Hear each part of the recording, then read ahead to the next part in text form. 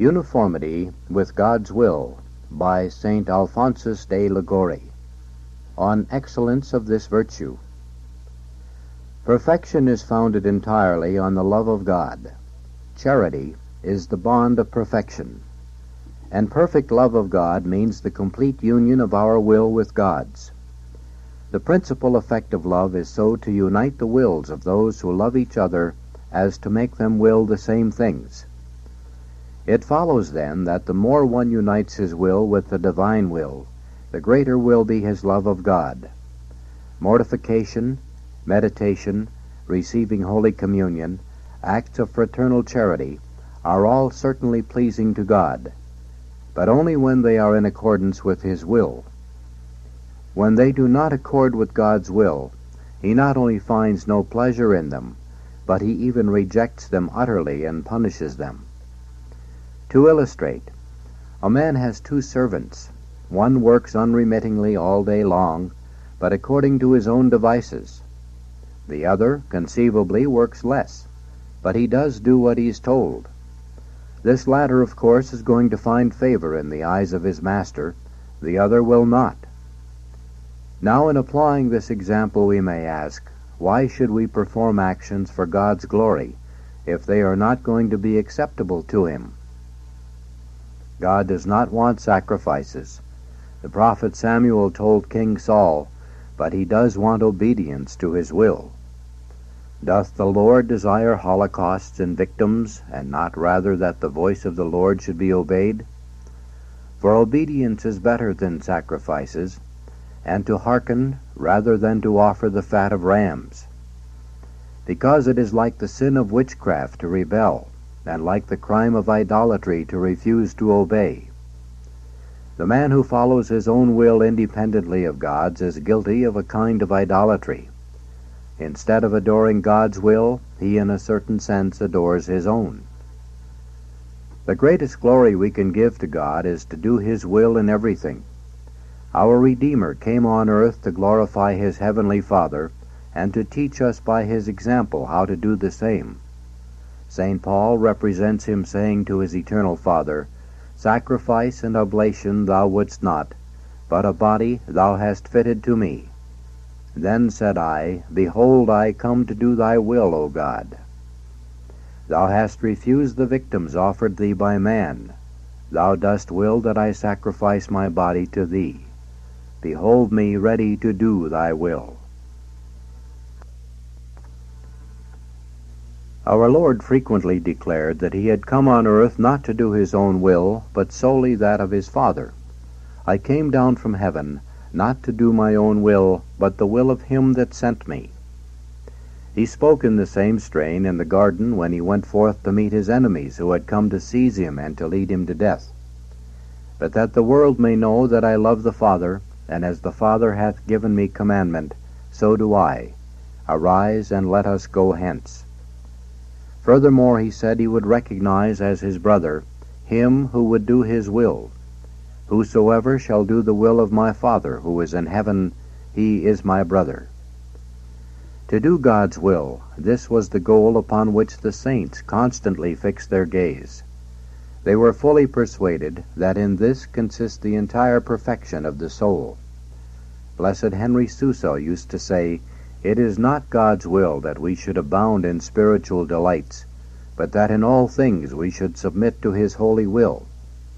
Those who give themselves to prayer," says St. Teresa, "should concentrate solely on this, the conformity of their wills with the divine will.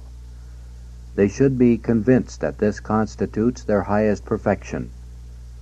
The more fully they practice this, the greater the gifts they will receive from God, and the greater the progress they will make in the interior life." A certain Dominican nun was vouchsafed a vision of heaven one day. She recognized there some person she had known during their mortal life on earth. It was told her these souls were raised to the sublime heights of the seraphs on account of the uniformity of their wills with that of God's during their lifetime here on earth. Blessed Henry Suso, mentioned above, said of himself, "I would rather be the vilest worm on earth by God's will than be a seraph by my own." During our sojourn in this world, we should learn from the saints now in heaven how to love God. The pure and perfect love of God they enjoy there consists in uniting themselves perfectly to His will. It would be the greatest delight of the seraphs to pile up sand on the seashore, or to pull weeds in a garden for all eternity, if they found out such was God's will. Our Lord Himself teaches us to ask to do the will of God on earth as the saints do it in heaven. Thy will be done on earth as it is in heaven. Because David fulfilled all his wishes, God called him a man after His own heart. I have found David, a man according to my own heart, who shall do all my wills. David was always ready to embrace the divine will, as he frequently protested, "My heart is ready, O God, my heart is ready." He asked God for one thing alone, to teach him to do His will. "Teach me to do Thy will." A single act of uniformity with the divine will suffices to make a saint. Behold, while Saul was persecuting the church, God enlightened him and converted him. What does Saul do? What does he say? Nothing else but to offer himself to do God's will. "Lord, what wilt Thou have me to do?" In return, the Lord calls him a vessel of election and an apostle of the Gentiles. This man is to me a vessel of election, to carry my name before the Gentiles. Absolutely true, because he who gives his will to God gives Him everything. He who gives his goods in alms, his blood in scourgings, his food in fasting, gives God what he has. But he who gives God his will gives himself, gives everything he is. Such a one can say, "Though I am poor, Lord, I give Thee all I possess. But when I say, I give Thee my will, I have nothing left to give Thee." This is just what God does require of us. "My son, give me thy heart." St. Augustine's comment is, "There is nothing more pleasing we can offer God than to say to Him, 'Possess Thyself of us.' We cannot offer God anything more pleasing than to say, 'Take us, Lord, we give Thee our entire will. Only let us know Thy will, and we will carry it out.'" If we would completely rejoice the heart of God, let us strive in all things to conform ourselves to His divine will. Let us not only strive to conform ourselves, but also to unite ourselves to whatever dispositions God makes of us. Conformity signifies that we join our wills to the will of God. Uniformity means more. It means that we make one will of God's will and ours, so that we will only what God wills, that God's will alone is our will. This is the summit of perfection, and to it we should always aspire. This should be the goal of all our works, desires, meditations, and prayers. To this end, we should always invoke the aid of our holy patrons, our guardian angels, and above all, of our Mother Mary, the most perfect of all the saints, because she most perfectly embraced the divine will.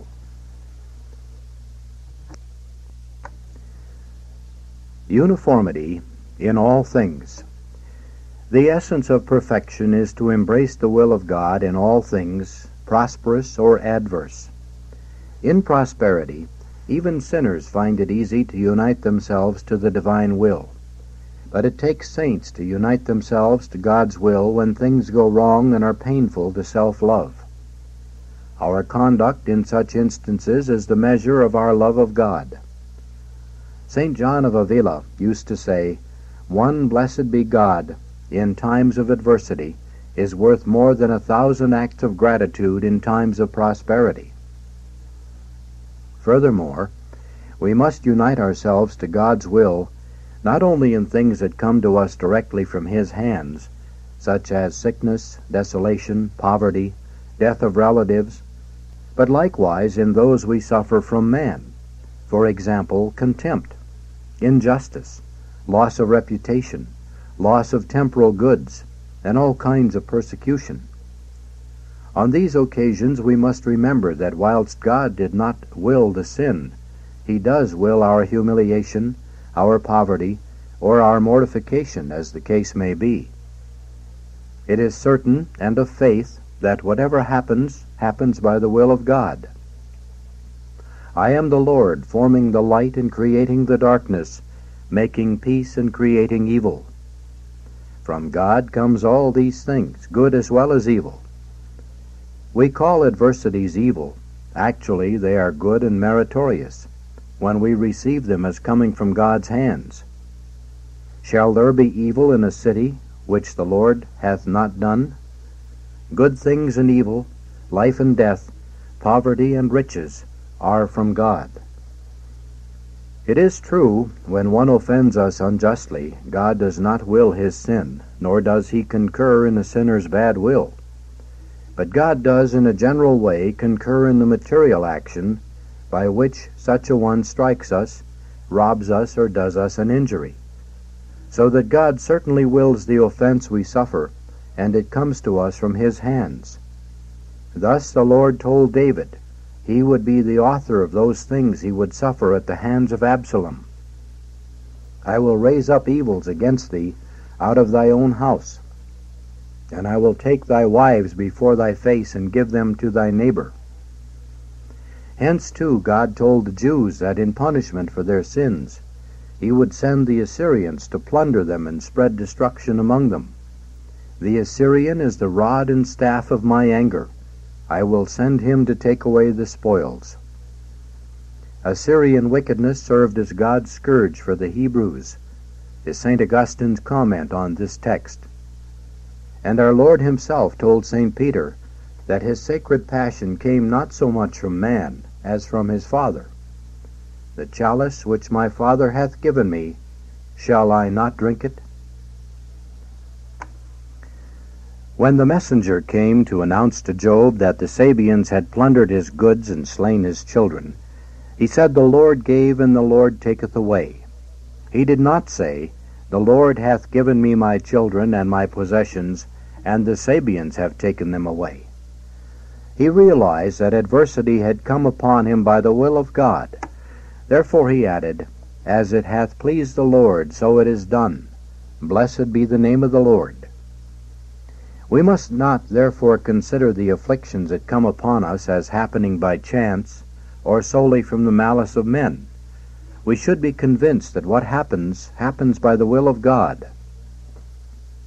Apropos of this, it is related that two martyrs, Epictetus and Atho, being put to the torture by having their bodies raked with iron hooks and burnt with flaming torches, kept repeating, Work thy will upon us, O Lord.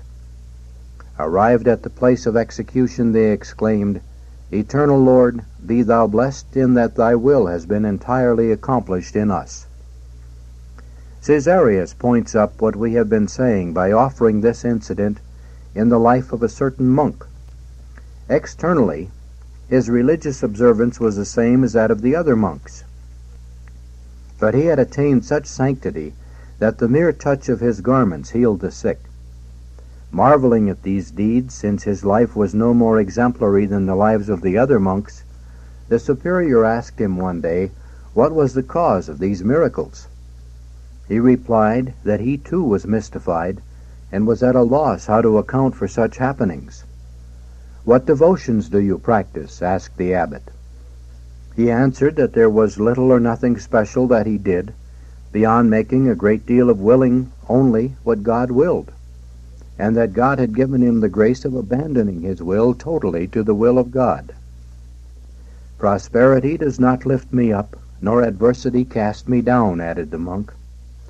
I direct all my prayers to the end that God's will may be done fully in me and by me. That raid that our enemies made against the monastery the other day, in which our stores were plundered, our granaries put to the torch, and our cattle driven off, did not this misfortune cause you any resentment? Queried the abbot. No, Father, came the reply. On the contrary, I return thanks to God, as is my custom in such circumstances, fully persuaded that God does all things, or permits all that happens, for his glory and for our greater good. Thus I am always at peace, no matter what happens. Seeing such uniformity with the will of God, the abbot no longer wondered why the monk worked so many miracles.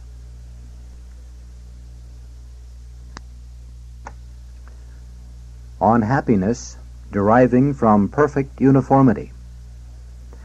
Acting according to this pattern, one not only becomes holy, but also enjoys perpetual serenity in his life.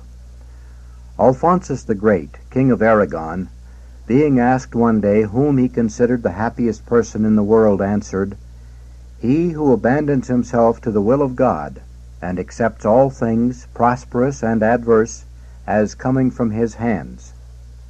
To those that love God, all things work together unto good." Those who love God are always happy because their whole happiness is to fulfill, even in adversity, the will of God. Afflictions do not mar their serenity, because by accepting misfortune they know they give pleasure to their beloved Lord. Whatever shall befall the just man, it shall not make him sad. Indeed, what can be more satisfactory to a person than to experience the fulfillment of all his desires? This is the happy lot of a man who wills only what God wills, because everything that happens, save sin, happens through the will of God.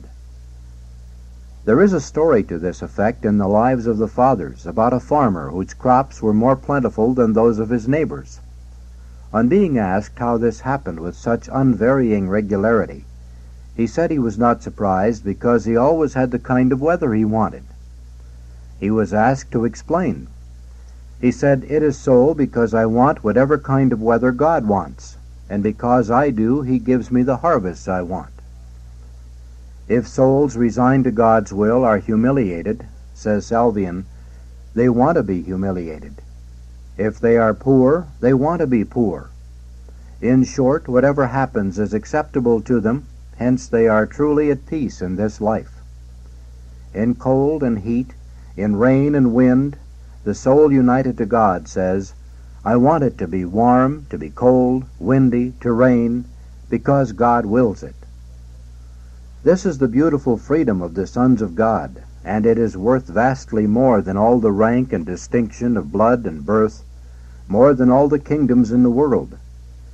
This is the abiding peace, which in the experience of the saints surpasseth all understanding. It surpasses all pleasures rising from gratification of the senses, from social gatherings, banquets, and other worldly amusements. Vain and deceiving as they are, they captivate the senses for the time being, but bring no lasting contentment. Rather, they afflict man in the depth of his soul, where alone true peace can reside. Solomon, who tasted to the fullness all the pleasures of the world and found them bitter, voiced his disillusionment thus, "But this also is vanity and vexation of spirit. A fool, says the Holy Spirit, is changed as the moon, but a holy man continueth in wisdom as the sun." The fool, that is the sinner, is as changeable as the moon, which today waxes and tomorrow wanes. Today he laughs, tomorrow he cries. Today he is meek as a lamb, tomorrow cross as a bear. Why? Because his peace of mind depends on the prosperity or the adversity he meets. He changes with the changes in the things that happen to him. The just man is like the sun, constant in his serenity, no matter what betides him. His calmness of soul is founded on his union with the will of God. Hence he enjoys unruffled peace. This is the peace promised by the angel of the Nativity, and on earth peace to men of good will. Who are these men of good will, if not those whose wills are united to the infinitely good and perfect will of God? The good and the acceptable and the perfect will of God. By uniting themselves to the divine will, the saints have enjoyed paradise by anticipation in this life. Accustoming themselves to receive all things from the hands of God, says St. Dorotheus, the men of old maintained continual serenity of soul. St. Mary Magdalene of Pazzi derived such consolation at hearing the words, "will of God," that she usually fell into an ecstasy of love. The instances of jangling irritation that are bound to arise will not fail to make surface impact on the senses. This, however, will be experienced only in the inferior part of the soul. In the superior part will reign peace and tranquility as long as our will remains united with God's. Our Lord assured his apostles, "Your joy no man shall take from you. Your joy shall be full." He who unites his will to God's experiences a full and lasting joy. Full because he has what he wants, as was explained above, lasting because no one can take his joy from him, since no one can prevent what God wills from happening. The devout Father John Toller relates this personal experience. For years he had prayed God to send him someone who would teach him the real spiritual life. One day, at prayer, he heard a voice saying, "Go to such and such a church, and you will have the answer to your prayers." He went, and at the door of the church he found a beggar, barefooted and in rags. He greeted the mendicant, saying, "Good day, my friend." "Thank you, sir, for your good wishes, but I do not recall ever having had a bad day." "Then certainly God has given you a very happy life." "That is very true, sir. I have never been unhappy. In saying this, I am not making any rash statement either. This is the reason. When I have nothing to eat, I give thanks to God. When it rains or snows, I bless God's providence. When someone insults me, drives me away, or otherwise mistreats me, I give glory to God. I said I've never had an unhappy day, and it's the truth, because I am accustomed to will unreservedly what God wills. Whatever happens to me, sweet or bitter, I gladly receive from His hands as what is best for me. Hence, my unvarying happiness." "Where did you find God?" "I found Him where I left creatures." "Who are you, anyway?" "I am a king." "And where is your kingdom?" "In my soul, where everything is in good order, where the passions obey reason, and reason obeys God." "How have you come to such a state of perfection?" "By silence. I practice silence towards men, while I cultivate the habit of speaking with God. Conversing with God is the way I found and maintain my peace of soul."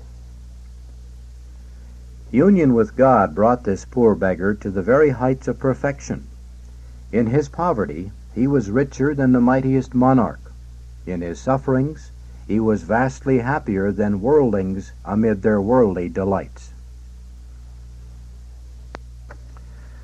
God wills our good. Oh, the supreme folly of those who resist the divine will! In God's providence no one can escape hardship. Who resisteth His will? A person who rails at God in adversity suffers without merit. Moreover, by his lack of resignation, he adds to his punishment in the next life, and experiences greater disquietude of mind in this life. Who resisteth Him and hath had peace? The screaming rage of the sick man in his pain, the whining complaints of the poor man in his destitution. What will they avail these people except increase their unhappiness and bring them no relief? "Little man," says St. Augustine, "grow up. What are you seeking in your search for happiness? Seek the one good that embraces all others. Whom do you seek, friend, if you seek not God? Seek Him, find Him, cleave to Him, bind your will to His with bands of steel, and you will live always at peace in this life and in the next." God wills only our good. God loves us more than anybody else can or does love us. His will is that no one should lose his soul, that everyone should save and sanctify his soul. Not willing that any should perish, but that all should return to penance. This is the will of God, your sanctification. God has made the attainment of our happiness His glory, since He is by His nature infinite goodness, And since, as St. Leo says, goodness is diffusive of itself, God has a supreme desire to make us sharers of His goods and of His happiness. If then He sends us suffering in this life, it is for our own good. All things work together unto good. Even chastisements come to us, not to crush us, but to make us mend our ways and save our souls. Let us believe that these scourges of the Lord have happened for our amendment, and not for our destruction. God surrounds us with His loving care, lest we suffer eternal damnation. O Lord, Thou hast crowned us as with a shield of Thy good will. He is most solicitous for our welfare. The Lord is solicitous for me. What can God deny us when He has given us His own Son? He that spared not even His own Son, but delivered Him up for us all, how hath He not also with Him given us all things? Therefore, we should most confidently abandon ourselves to all the dispositions of divine providence, since they are for our own good. In all that happens to us, let us say, In peace, in the self-same I will sleep, and I will rest, because Thou, O Lord, hast singularly settled me in hope. Let us place ourselves unreservedly in His hands, because He will not fail to have care of us. Casting all your care upon Him, for He hath care of you. Let us keep God in our thoughts and carry out His will, and He will think of us and of our welfare. Our Lord said to St. Catherine of Siena, Daughter, think of me, and I will always think of you. Let us often repeat with the spouse in the canticle, My beloved to me, and I to him. St. Niles, abbot, used to say that our petition should be, not that our wishes be done, but that God's holy will should be fulfilled in us and by us. When therefore something adverse happens to us, let us accept it from His hands, not only patiently, but even with gladness, as did the apostles, who went from the presence of the council rejoicing that they were accounted worthy to suffer for the name of Jesus. What greater consolation can come to a soul than to know that by patiently bearing some tribulation, it gives God the greatest pleasure in its power? Spiritual writers tell us that though the desire of certain souls to please God by their sufferings is acceptable to Him, still more pleasing to Him is the union of certain others with His will, so that their will is neither to rejoice nor to suffer, but to hold themselves completely amenable to His will, and they desire only that His holy will be fulfilled. If, devout soul, it is your will to please God and live a life of serenity in this world, unite yourself always and in all things to the divine will. Reflect that all the sins of your past wicked life happened because you wandered from the path of God's will. For the future, embrace God's good pleasure and say to Him in every happening, Yea, Father, for so it hath seemed good in Thy sight. When anything disagreeable happens, remember it comes from God, and say at once, This comes from God, and be at peace. I was dumb and opened not my mouth, because Thou hast done it. Lord, since Thou hast done this, I will be silent and accept it. Direct all your thoughts and prayers to this end, to beg God constantly in meditation, communion, and visits to the Blessed Sacrament, that He help you accomplish His holy will. Form the habit of offering yourself frequently to God by saying, My God, behold me in Thy presence. Do with me and all that I have as Thou pleasest. This is the constant practice of St. Teresa. At least 50 times a day she offered herself to God, placing herself at His entire disposition and good pleasure. How fortunate you, kind reader, if you thus act too. You will surely become a saint. Your life will be calm and peaceful. Your death will be happy. At death, all our hope of salvation will come from the testimony of our conscience as to whether or not we are dying resigned to God's will. If during life we have embraced everything as coming from God's hands, and if at death we embrace death in fulfillment of God's holy will, we shall certainly save our souls and die the death of saints. Let us then abandon everything to God's good pleasure, because being infinitely wise, He knows what is best for us, and being all good and all loving, having given His life for us, He wills what is best for us. Let us, as St. Basil counsels us, rest secure in the conviction that beyond the possibility of a doubt, God works to effect our welfare infinitely better than we could ever hope to accomplish or desire it ourselves. Let us now take up in a practical way the consideration of those matters in which we should unite ourselves to God's will.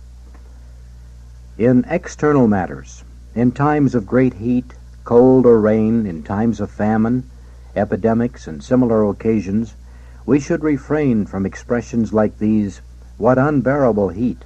What piercing cold! What a tragedy!" In these instances we should avoid expressions indicating oppositions to God's will. We should want things to be just as they are, because it is God who thus disposes them. An incident in point would be this one. Late one night, St. Francis Borgia arrived unexpectedly at a Jesuit house in a snowstorm. He knocked and knocked on the door, but all to no purpose, because the community being asleep, no one heard him. When morning came, all were embarrassed for the discomfort he had experienced by having had to spend the night in the open.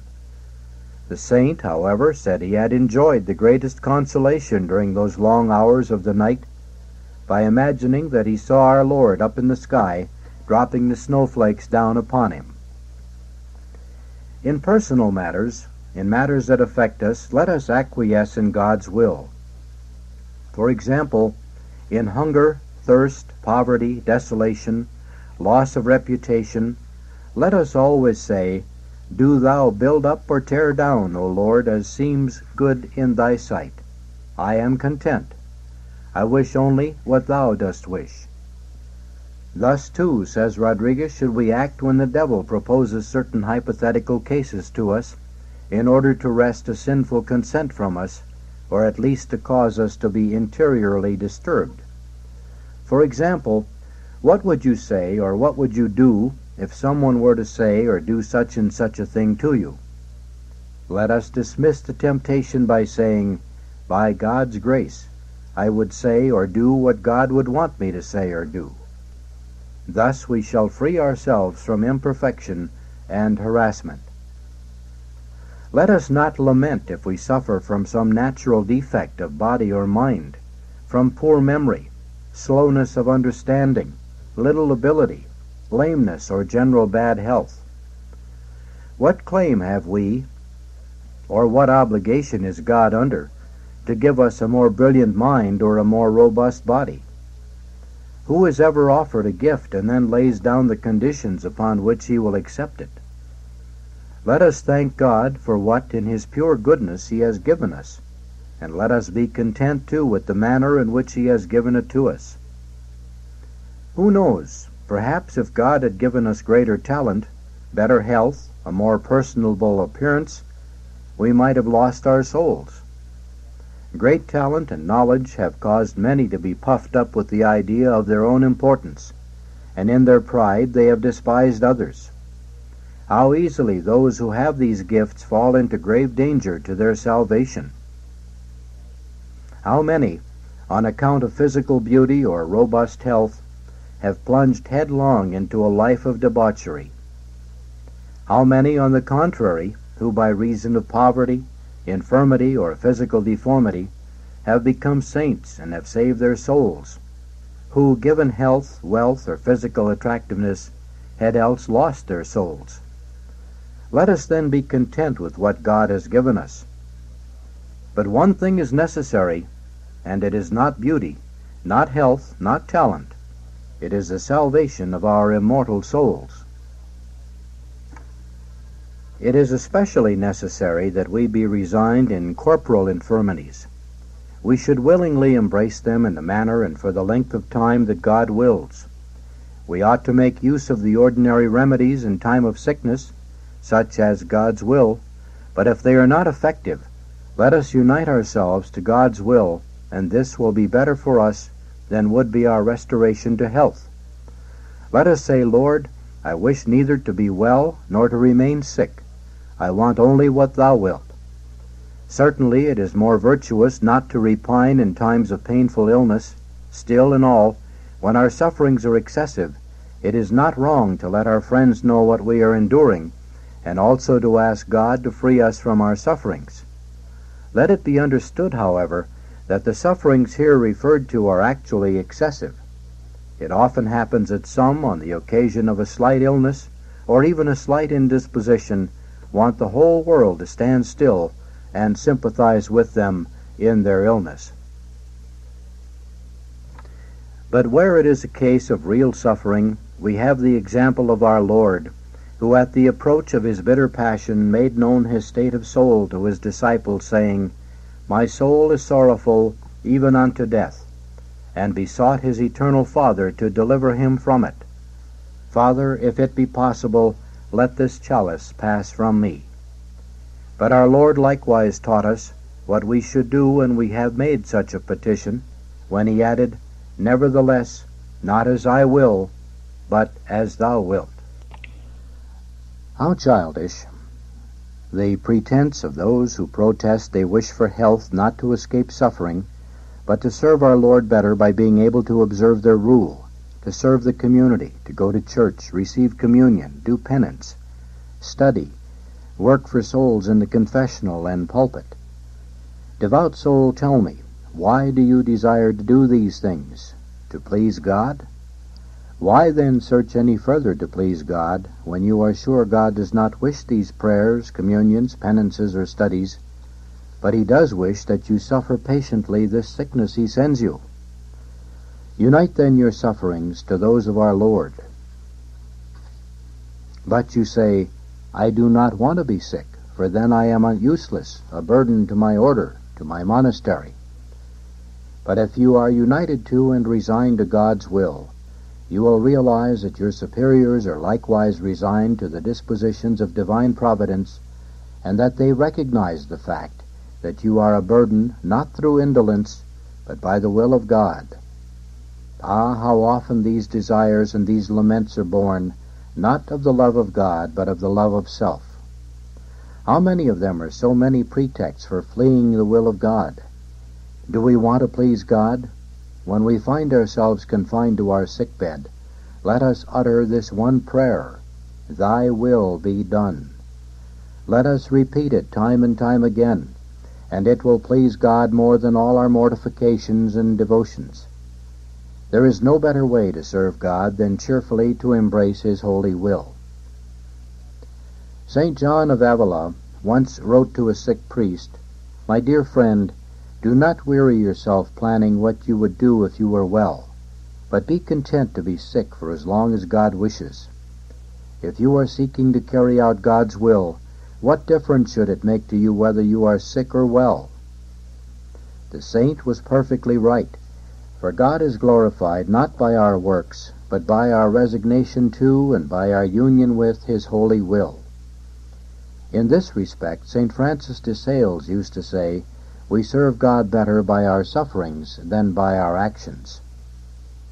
Many times it will happen that proper medical attention or effective remedies will be lacking, or even that the doctor will not rightly diagnose our case. In such instances we must unite ourselves to the divine will, which thus disposes of our physical health. The story is told of a client of St. Thomas of Canterbury, who, being sick, went to the saint's tomb to obtain a cure. He returned home cured. But then he thought to himself, Suppose it would be better for my soul's salvation if I remained sick. What point then is there in being well? In this frame of mind he went back and asked the saint to intercede with God that he grant what would be best for his eternal salvation. His illness returned, and he was perfectly content with the turn things had taken, being fully persuaded that God had thus disposed of him for his own good. There is a similar account by Surio, to the effect that a certain blind man obtained the restoration of his sight by praying to St. Vedasto, bishop. Thinking the matter over, he prayed again to his heavenly patron, but this time with the purpose that if the possession of his sight were not expedient for his soul, that his blindness should return. And that's exactly what happened. He was blind again. Therefore, in sickness it is better that we seek neither sickness nor health, but that we abandon ourselves to the will of God, so that He may dispose of us as He wishes. However, if we decide to ask for health, let us do so at least always resigned and with the proviso that our bodily health may be conducive to the health of our soul. Otherwise our prayer will be defective and will remain unheard, because our Lord does not answer prayers made without resignation to His holy will. Sickness is the acid test of spirituality, because it discloses whether our virtue is real or sham. If the soul is not agitated, does not break out in lamentations, is not feverishly restless in seeking a cure, but instead is submissive to the doctors and to superiors, is serene and tranquil, completely resigned to God's will, it is a sign that that soul is well grounded in virtue. What of the whiner who complains of lack of attention, that his sufferings are beyond endurance, that the doctor does not know his business? What of the faint-hearted soul who laments that the hand of God is too heavy upon him? This story by St. Bonaventure in his Lives of St. Francis is in point.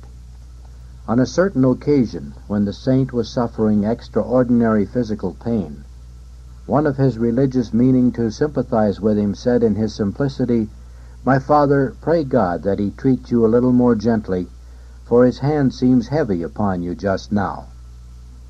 Hearing this, St. Francis strongly resented the unhappy remark of his well-meaning brother, saying, "My good brother, did I not know that what you have just said was spoken in all simplicity, without realizing the implication of your words, I should never see you again because of your rashness in passing judgment on the disposition of divine providence."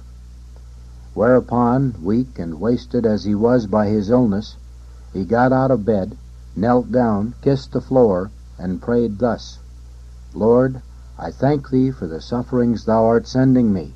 Send me more, if it be Thy good pleasure. My pleasure is that You afflict me and spare me not, for the fulfillment of Thy holy will is the greatest consolation of my life." On spiritual desolation, we ought to view in the light of God's holy will the loss of persons who are helpful to us in a spiritual or material way. Pious souls often fail in this respect by not being resigned to the dispositions of God's holy will. Our sanctification comes fundamentally and essentially from God, not from spiritual directors. When God sends us a spiritual director, He wishes us to use him for our spiritual profit. But if He takes him away, He wants us to remain calm and unperturbed, and to increase our confidence in His goodness by saying to Him, "Lord, Thou hast given me this help, and now Thou dost take it away. Blessed be Thy holy will. I beg Thee, teach me what I must do to serve Thee." In this manner, too, we should receive whatever other crosses God sends us. "But," you reply, "these sufferings are really punishments." The answer to that remark is, are not the punishments God sends us in this life also graces and benefits? Our offenses against God must be atoned for somehow, either in this life or in the next. Hence we should all make St. Augustine's prayer our own. "Lord, here cut, here burn, and spare me not, but spare me in eternity." Please go to side B.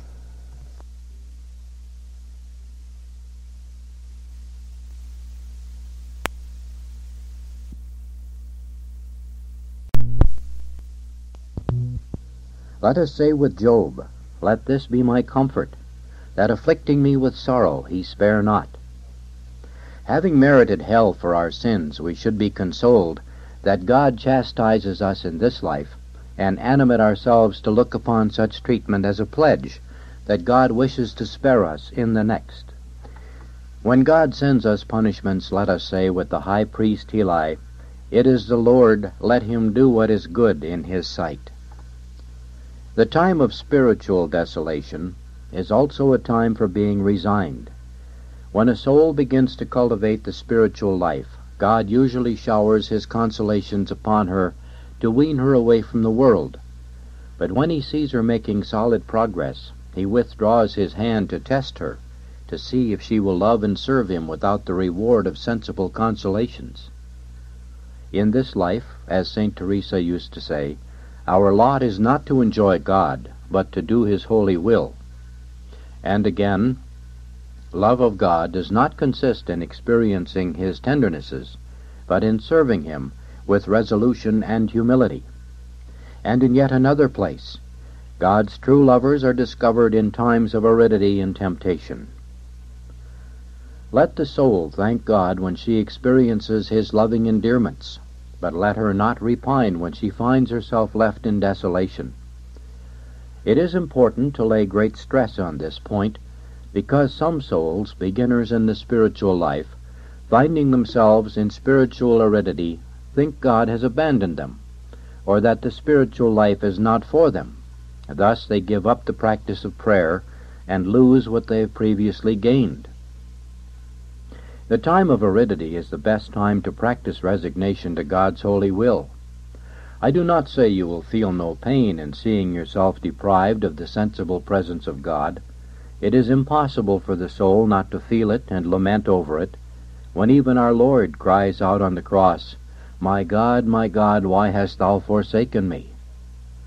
In her sufferings, however, the soul should always be resigned to God's will.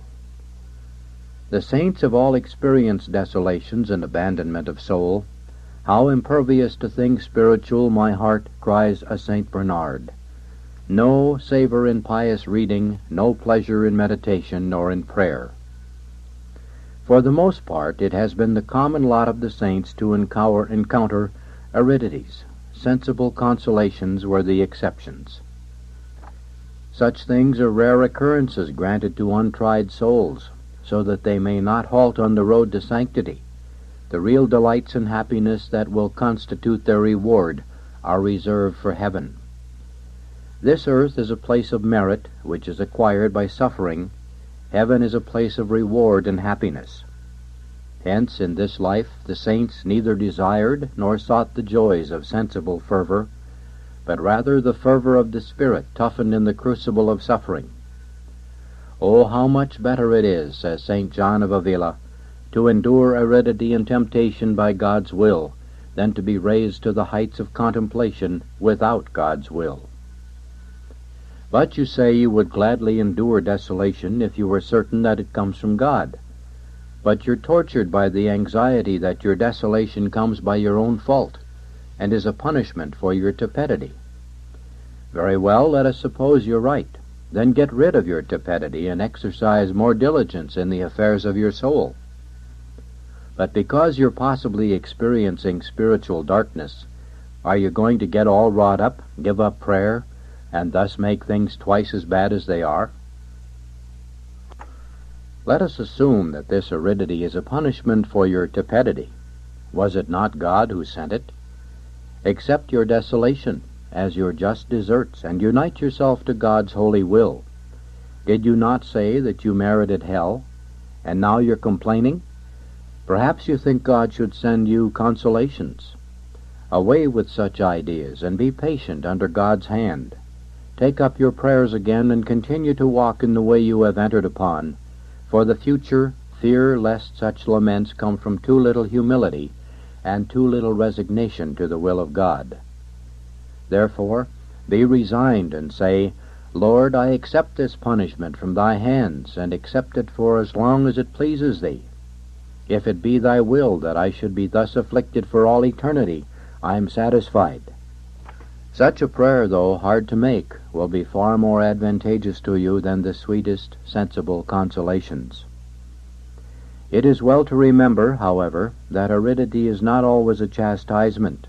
At times it is a disposition of divine providence for our greater spiritual profit, and to keep us humble. Lest St. Paul become vain on account of the spiritual gifts he had received, the Lord permitted him to be tempted to impurity. And lest the greatness of the revelation should exalt me, there was given me a sting of my flesh, an angel of Satan to buffet me. Prayer made amid sensible devotion is not much of an achievement. There is a friend, a companion at the table, and he will not abide in the day of distress. You would not consider the casual guest at your table a friend, but only him who assists you in your need without thought of benefit to himself. When God sends spiritual darkness and desolation, his true friends are known. Palladius, the author of the Lives of the Fathers of the Desert, experiencing great disgust in prayer, went seeking advice from the abbot Macarius. The saintly abbot gave him this counsel: when you are tempted in times of dryness to give up praying, because you seem to be wasting your time, say, "Since I cannot pray, I will be satisfied just to remain on watch here in my cell, for the love of Jesus Christ." Devout soul, you do the same when you're tempted to give up prayer, just because you seem to be getting nowhere. Say, "I am going to stay here just to please God." St. Francis de Sales used to say that if we do nothing else but banish distractions and temptations in our prayers, the prayer is well made. Toller states that persevering prayer in time of dryness will receive greater grace than prayer made amid great sensible devotion. Rodriguez cites the case of a person who persevered 40 years in prayer despite aridity, and experienced great spiritual strength as a result of it. On occasion, when through aridity he would omit meditation, he felt spiritually weak and incapable of good deeds. St. Bonaventure and Gerson both say that persons who do not experience the recollection they would like to have in their meditations often serve God better than they would do if they did have it. The reason is that lack of recollection keeps them more diligent and humble. Otherwise they would become puffed up with spiritual pride and grow tepid, vainly believing they had reached the summit of sanctity. What has been said of dryness holds true of temptations also. Certainly, we should strive to avoid temptations, but if God wishes that we be tempted against faith, purity, or any other virtue, we should not give in to discouraging lamentations, but submit ourselves with resignation to God's holy will. St. Paul asked to be freed from temptations to impurity, and our Lord answered him, saying, "My grace is sufficient for thee." So should we act when we find ourselves victims of unrelenting temptations, and God seemingly deaf to our prayers. Let us then say, "Lord, do with me, let happen to me what thou wilt. Thy grace is sufficient for me. Only never let me lose this grace."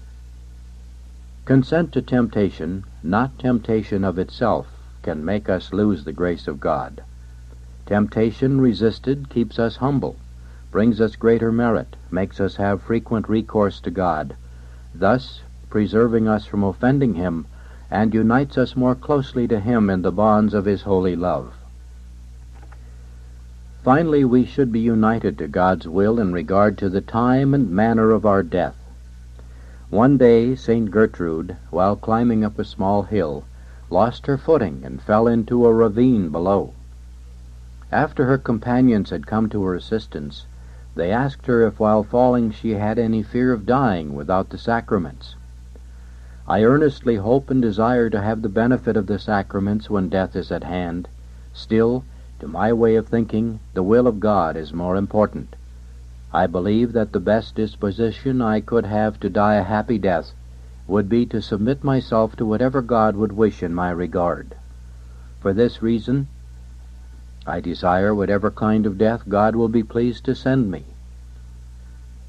In his dialogues, St. Gregory tells of a certain priest, Santolo by name, who was captured by the Vandals and condemned to death. The barbarians told him to choose the manner of his death, He refused, saying, "I am in God's hands, and I gladly accept whatever kind of death He wishes me to suffer at your hands. I wish no other." This reply was so pleasing to God that He miraculously stayed the hand of the executioner ready to behead him. The barbarians were so impressed by the miracle that they freed their prisoner. As regards the manner of our death, therefore, we should esteem the best kind of death for us which God has designed for us. When, therefore, we think of our death, let our prayer be, "O Lord, only let me save my soul, and I leave the manner of my death to Thee." We should likewise unite ourselves to God's will when the moment of death is near. What else is this earth but a prison, where we suffer and where we are in constant danger of losing God? Hence David prayed, "Bring my soul out of prison." St. Teresa, too, feared to lose God, and when she would hear the striking of the clock, she would find consolation in the thought that the passing of the hour was an hour less of the danger of losing God. St. John of Avila was convinced that every right-minded person should desire death on account of living in peril of losing divine grace. What can be more pleasant or desirable than by dying a good death, to have the assurance of no longer being able to lose the grace of God? Perhaps you will answer that you have as yet done nothing to deserve this reward. If it were God's will that your life should end now, what would you be doing, living on here against His will? Who knows, you might fall into sin and be lost. Even if you escaped mortal sin, you could not live free from all sin. "Why are we so tenacious of life," exclaimed St. Bernard, "when the longer we live, the more we sin?" A single venial sin is more displeasing to God than all the good works we can perform. Moreover, the person who has little desire for heaven shows he has little love for God. The true lover desires to be with his beloved. We cannot see God while we remain here on earth, hence the saints have yearned for death, so that they might go and behold their beloved Lord face to face. "Oh, that I might die and behold thy beautiful face," sighed St. Augustine. And St. Paul, having a desire to be dissolved and to be with Christ, "When shall I come and appear before the face of God?" exclaimed the psalmist. A hunter one day heard the voice of a man singing most sweetly in the forest. Following the sound, he came upon a leper horribly disfigured by the ravages of his disease. Addressing him, he said, "How can you sing when you're so terribly afflicted and your death is so near at hand?" And the leper, "Friend, my poor body is a crumbling wall, and it is the only thing that separates me from my God. When it falls, I shall go forth to God. Time for me is indeed fast running out, so every day I show my happiness by lifting my voice in song." Lastly, we should unite ourselves to the will of God as regards our degree of grace and glory. True, we should esteem the things that make for the glory of God, but we should show the greatest esteem for those that concern the will of God. We should desire to love God more than the seraphs, but not to a degree higher than God has destined for us. St. John of Avila says, "I believe every saint has had the desire to be higher in grace than he actually was. However, despite this, their serenity of soul always remained unruffled. Their desire for a greater degree of grace sprang not from a consideration of their own good, but of God's. They were content with the degree of grace God had meted out for them, though actually God had given them less. They considered it a greater sign of true love of God to be content with what God had given them than to desire to have received more. This means, as Rodriguez explains it, we should be diligent in striving to become perfect, so that tepidity and laziness may not serve as excuses for some to say, "God must help me, I can only do so much for myself." Nevertheless, when we do fall into some fault, We should not lose our peace of soul and union with the will of God, which permits our fall, nor should we lose our courage.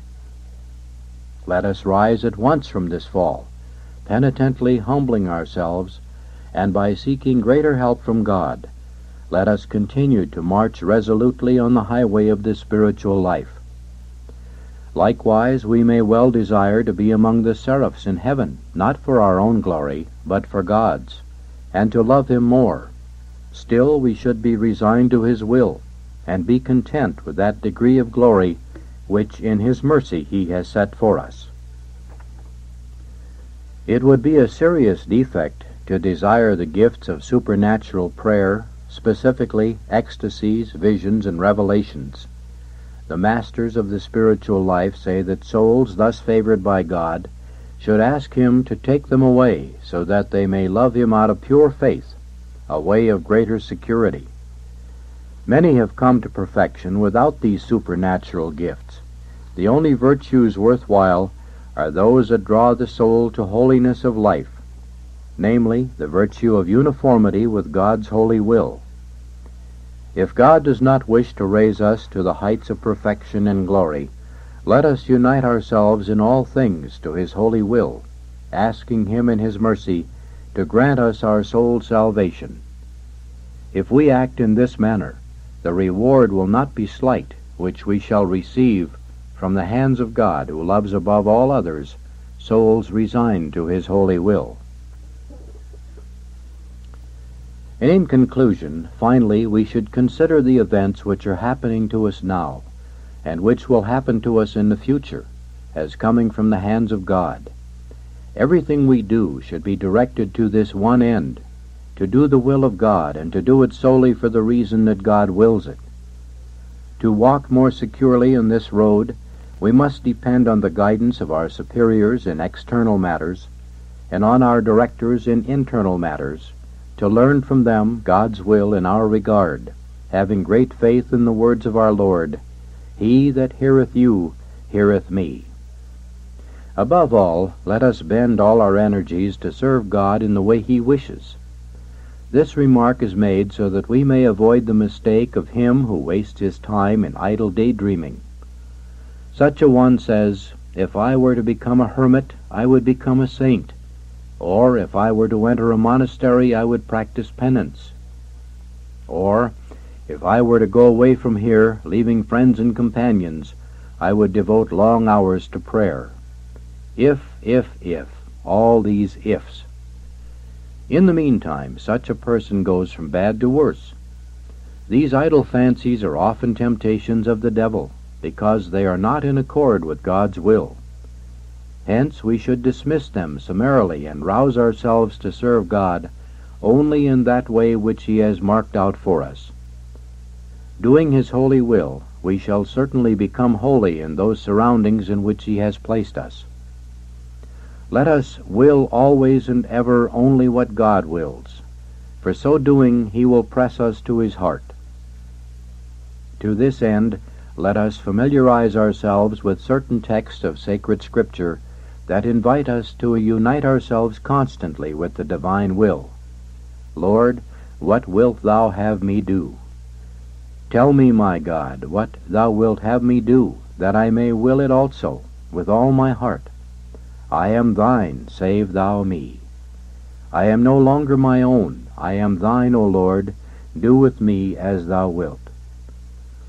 If some particularly crushing misfortune comes upon us, for example, the death of a relative, loss of goods, let us say, "Yea, Father, for so it hath seemed good in Thy sight." Yes, my God and my Father, so be it, for such is Thy good pleasure. Above all, let us cherish that prayer of our Lord which He Himself taught us, "Thy will be done on earth as it is in heaven." Our Lord bade St. Catherine of Genoa to make a notable pause at these words whenever she said the Our Father, praying that God's holy will be fulfilled on earth with the same perfection with which the saints do it in heaven. Let this be our practice also, and we shall certainly become saints. May the divine will be loved and praised. May the Immaculate Virgin be also praised. Thus concludes Uniformity with God's Will by St. Alphonsus de Liguori. Thank you kindly for obtaining this tape from Holy Family Recordings. Please listen to this tape often and let others also hear it, and let them know where they also may obtain tapes at a very reasonable price and receive a free tape with every order from Holy Family Recordings. Write to Patrick Henry, Route 2, Box 957, Safford, Arizona, 85546. And as a free bonus gift to you for obtaining this tape, I will now fill in the remainder of this Side B from another set of tapes, 3 tapes to cover the book, Counsels of Perfection for Christian Mothers. May Jesus, Mary, and Saint Joseph grant you every grace you need to live in complete uniformity with God's most holy will. Ora pro nobis. Counsels of Perfection for Christian Mothers by the Very Reverend P. Lejeune, Honorary Canon of the Cathedral of Rheims, Archpriest of Charleville. Translated with the author's permission by Francis A. Ryan. Nihil obstat F. J. Holweck, Censor Librorum, St. Ludovici, the 21st of October, 1913. Imprimatur by John J. Glennon, Archiepiscopal St. Ludovici, 21st of October, 1913. Copyright 1913 by Joseph Gummersbach. Part First. The End. Obstacles. Counsels of Perfection, Chapter 1. True and False Devotion. My daughters, you all aspire to perfection, but what is your idea of perfection? Do you not often use this word in a vague and even false sense? It trips so lightly into your conversation that each one prides herself on having a very clear conception of it. I am positive, however, that if I were to ask you to define this word, the response would be a confusion of tongues. Perfection is frequently attributed to persons who assume strained attitudes and an affected bearing. Now this notion of perfection is erroneous, for these strained attitudes and this affectation, far from constituting true perfection, are but counterfeits of it. For many, perfection consists in an invariable series of prayers. They consider it a crime to fail to make the sign of the cross, to omit one of the multiple invocations to some saint in paradise, or to cut short a novena or some other pious practice. The laws of justice, the injunctions of charity, the rules of prudence, humility, and modesty are elements of perfection to which these people give not the slightest concern. This type of devotee is by no means new. It flourished even in the days of our Savior. You may recall to mind the Pharisees whom Jesus reproached for straining the gnat and swallowing the camel. The author of the Imitation severely rebukes those who center all their devotion on books, images, and exterior signs and symbols. I'm not sure that some of you are not given to this whimsical and purely exterior piety. Some of you perhaps permit your interior life to lie fallow because you have in your rooms an altar of the Blessed Virgin or the Sacred Heart arranged with taste and adorned with the fairest flowers of the season. Let us smile and pass on. Here is another error. We find it among those honest but short-sighted people who insist upon viewing the spiritual life from one side only. This error lies in identifying perfection with macerations and corporeal penances. According to this view, he alone reaches the highest degree of perfection who can best submit to the blows of discipline or to long-continued fasts. Now, I have often read that sanctity adapts itself admirably to ordinary life and does not at all entail the extraordinary and terrifying attendance of corporeal penances. If this be our idea of perfection, then our idea is not correct. Let us read a passage from St. Francis de Sales in which he describes with his usual grace all the counterfeits of perfection.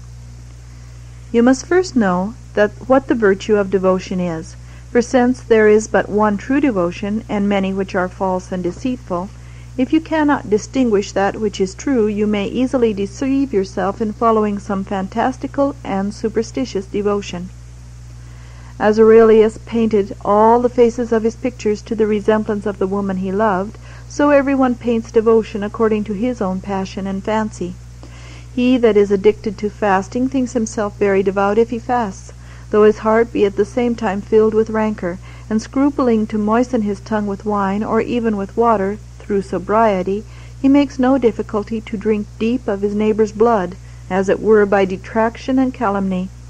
Another considers himself devout because he recites daily a multitude of prayers, though immediately afterwards he utters the most disagreeable, arrogant, and injurious words against his domestics and neighbors. Another cheerfully draws money out of his purse to relieve the poor, but cannot draw meekness out of his heart to forgive his enemies. Another readily forgives his enemies, but never satisfies his creditors except by constraint. These may be esteemed devout by some, but in reality they are by no means so. When Saul's servants sought David in his house, Michal, laying a statue in his bed and covering it with his clothes, made them believe it was David himself. Thus many persons, by covering themselves with certain external actions, make the world believe that they are truly devout, whereas they are in reality nothing but statues and phantoms of devotion. Having pointed out the counterfeits of perfection, I must now proceed to give a precise definition of it. But you must remember that it is exceedingly difficult to shape a definition which can be applied to all natures without exception. The saints, judging them on the surface, differ vastly in their ideas of perfection.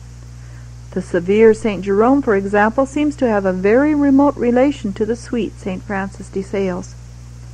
St. Aloysius Gonzaga and St. Stanislaus, delicate flowers that expanded in the peace and regularity of the religious life, bear but little resemblance to St. Francis Xavier, who, proceeding from the most daring explorers, traversed the world to win kingdoms for Jesus Christ. If I study the writings of the saints, if I recall the words that fell from their lips and strive from these to form an idea of true perfection, I am again plunged into perplexity. I hear St. Francis of Assisi preaching, "Be ye poor, this is perfection." I hear St. Francis de Paul repeating, "Be ye charitable, this is perfection." I hear the Abbé de Rancy, the austere reformer of the Trappists, saying, "Be ye mortified, this is perfection." So I might heap up citation upon citation, but these will suffice to show how difficult it is to arrive at a formula for perfection which will fit all the saints, determine the common trait which permits us to classify all under one head, and enables us to say of each one, "Here is a saint." My daughters, I trust that the definition of perfection which I shall give will sink deeply into your hearts. Perfection is accomplishing the will of God in a constant and generous fashion. That person then is perfect who does at every instant what God wishes. Ask her at any moment what she is doing, and she will always respond, "That which God wishes." If a response other than that be obtained from her, for example, "I am doing what pleases myself," or some other creature, then you have the right to say, "This person is not perfect." Do you ask for an example of a perfect woman? I shall give it you from the heavenly hierarchy by recalling the life of Mary, who in the matter of perfection is the nearest approach to God. She it is whom I charge to prove my thesis in such a way that you will be clearly persuaded that sanctity does not at all consist in splendor or magnificence or the glitter of exterior things, but rather in an interior principle which animates the most ordinary actions and communicates to them an almost inestimable value. Consider for a moment the life of Mary. What do you find rare or extraordinary in that life? It was the life of a plain Judean woman in the century of Augustus. It was spent in the monotony of the most commonplace occupations. We see Mary as a child growing up pious and pure under her mother's care. We see her as a young maiden, espousing a workman. We see her as a mother watching over her slumbering infant. We see her as a housewife preparing food for the husband and the son returning from their labors. Yet this woman is holy, incomparably holier than all the saints taken together, holy with a holiness before which all other holiness pales, as the light of the stars pale when the sun rises above the horizon. I challenge anyone to find another explanation of Mary's sanctity than this. Mary was accomplishing the will of God at every moment of her life, and the perfect love with which she accomplished that will constituted the measure of her sanctity. Moreover, this rule can be applied to all the saints. Do not invoke the name of Sir Francis Xavier because he won kingdoms for Jesus Christ. Do not invoke the name of St. Vincent de Paul because he gathered all the wretched under the folds of his robe. Do not invoke the name of St. John Baptist de la Salle because he permitted his love for children to develop into heroism. If St. Francis had baptized the Japanese and the Indians without the command of God, he would not be holy. If St. Vincent de Paul had sheltered all the suffering under his robe without the command of God, he would not be holy. If St. John Baptist de la Salle had, without divine command, sold his goods and renounced all dignities in order to become master of a school, he would not be holy. It was the will of God realized by them and accomplished in them that made these men saints. Thus understood, perfection no longer appears to us as the privilege of the few. There are no professions in which it is allied to the exclusion of other professions. There are no countries to which it adapts itself to the exclusion of other countries. It is for all times, for all countries, and for all states and professions.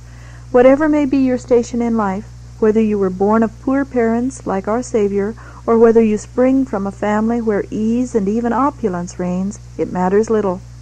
Remember that perfection can and ought to harmonize with every state and condition. The outline of perfection which I have sketched in this chapter does not originate with me. I have taken it from the words of the Savior, who, far from designating certain individuals, says to us all, "Be ye perfect."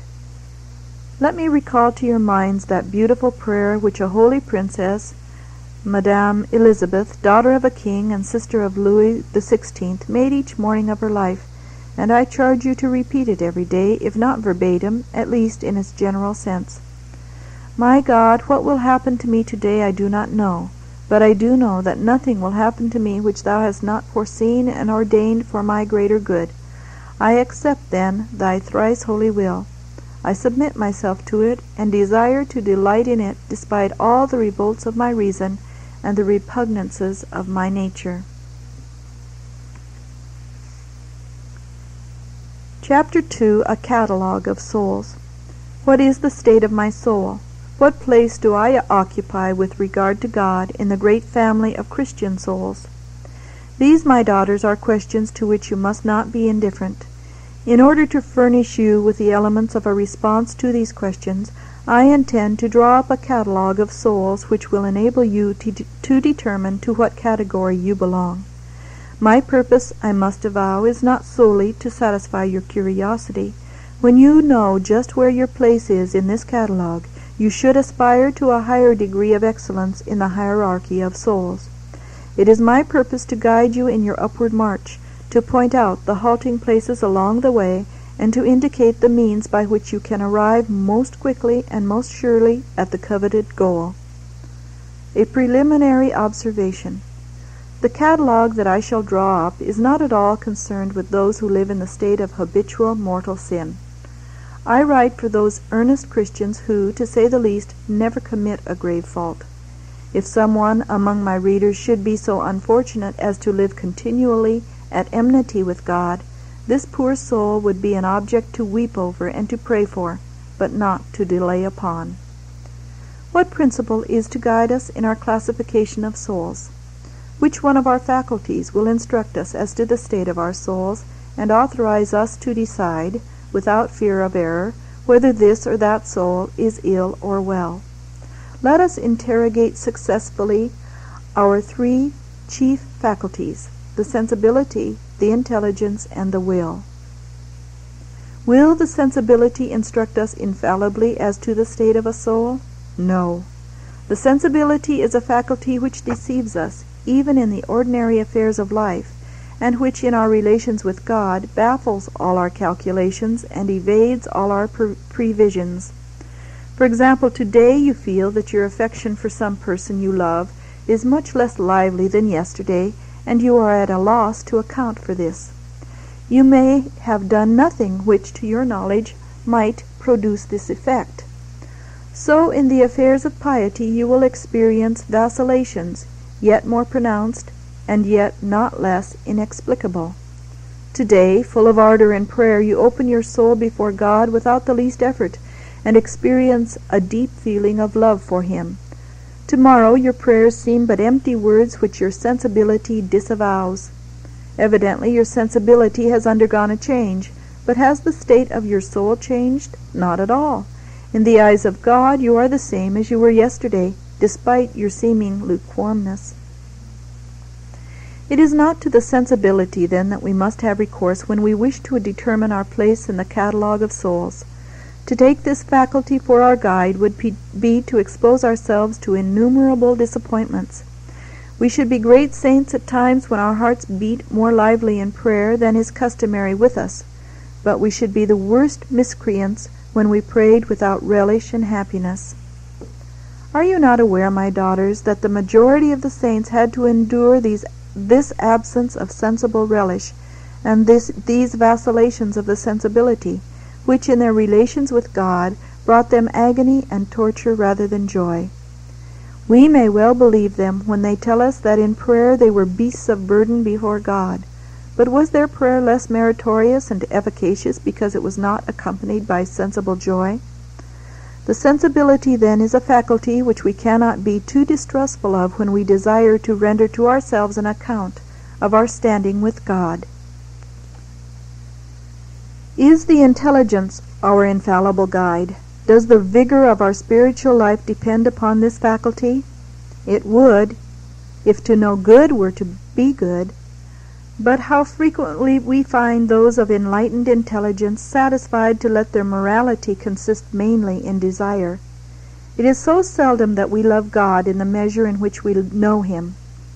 It is not at all impossible to have a consummate knowledge of religion and the spiritual life, to be a light for others, and yet resemble the guidepost which points the way, but itself remains immovable. Moreover, would it be just for our spiritual vitality to be in proportion to the various lights which God gives us? There are some on whom God has bestowed light sparingly. There are others on whom He has shed it abundantly. But what is light? It is but the means of knowing good. Thus each one is held to do good in the measure in which she comprehends it. Abundance of light, then, is a gift for which we shall be judged more severely by God, and if we bring to His tribunal an intelligence rich in light, and a life poor in merits, we may well be fearful.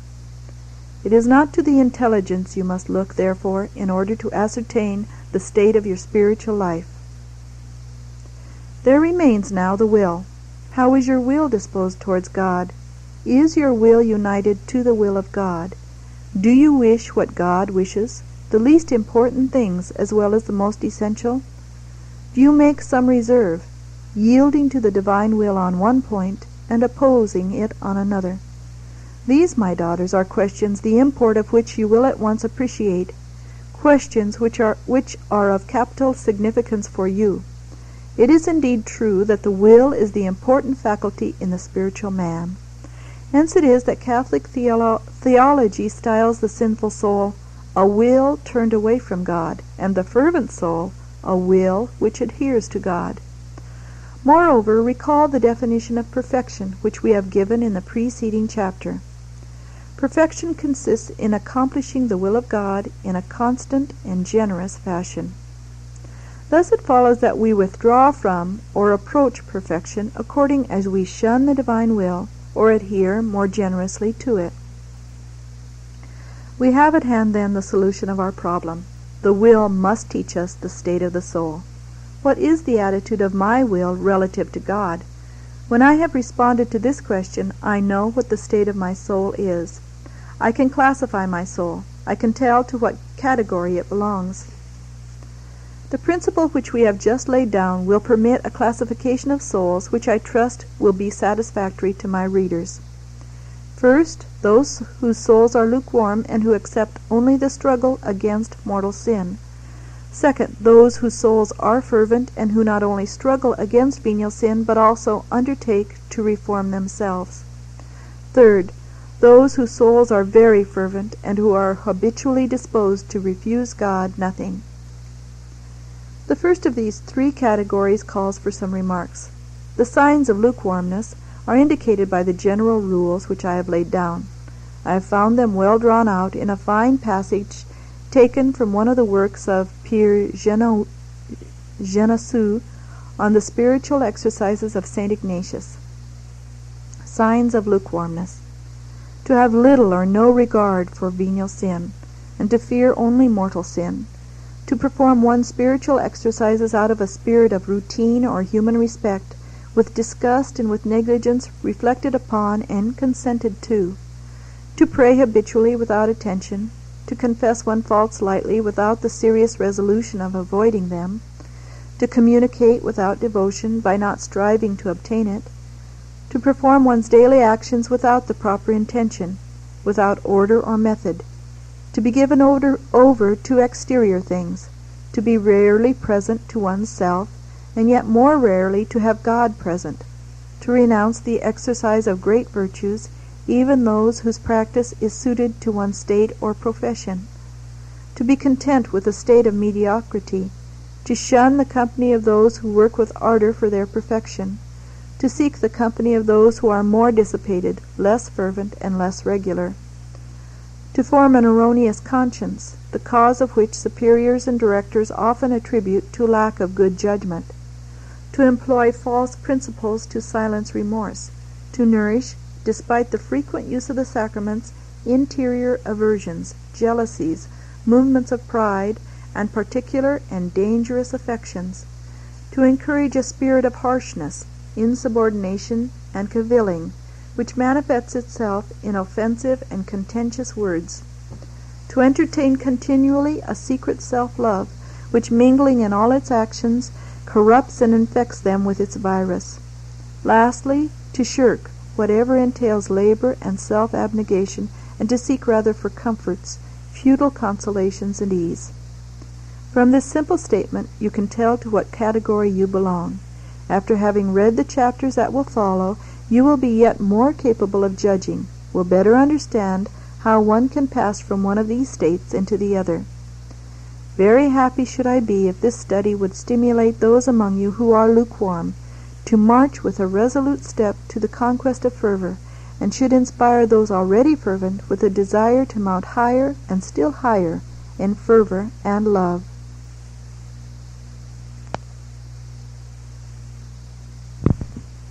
Chapter 3. Naturalism. My daughters, permit me to denounce, under the name of naturalism, a widespread evil of our day, an evil that infects the soul in various ways. Surely you are not ignorant of the vast difference between the soul of the Christian and the soul of the pagan. The will and intelligence of the Christian have received a new life, superadded to that of nature, and called for that reason the supernatural life.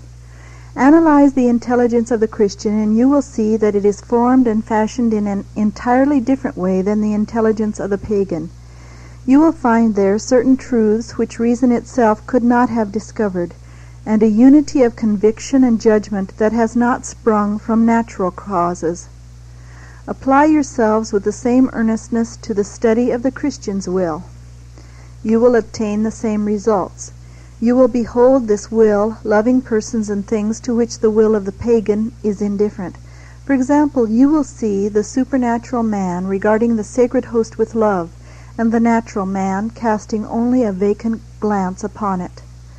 The soul of the Christian is cast in a supernatural mold. The supernatural life is its foundation.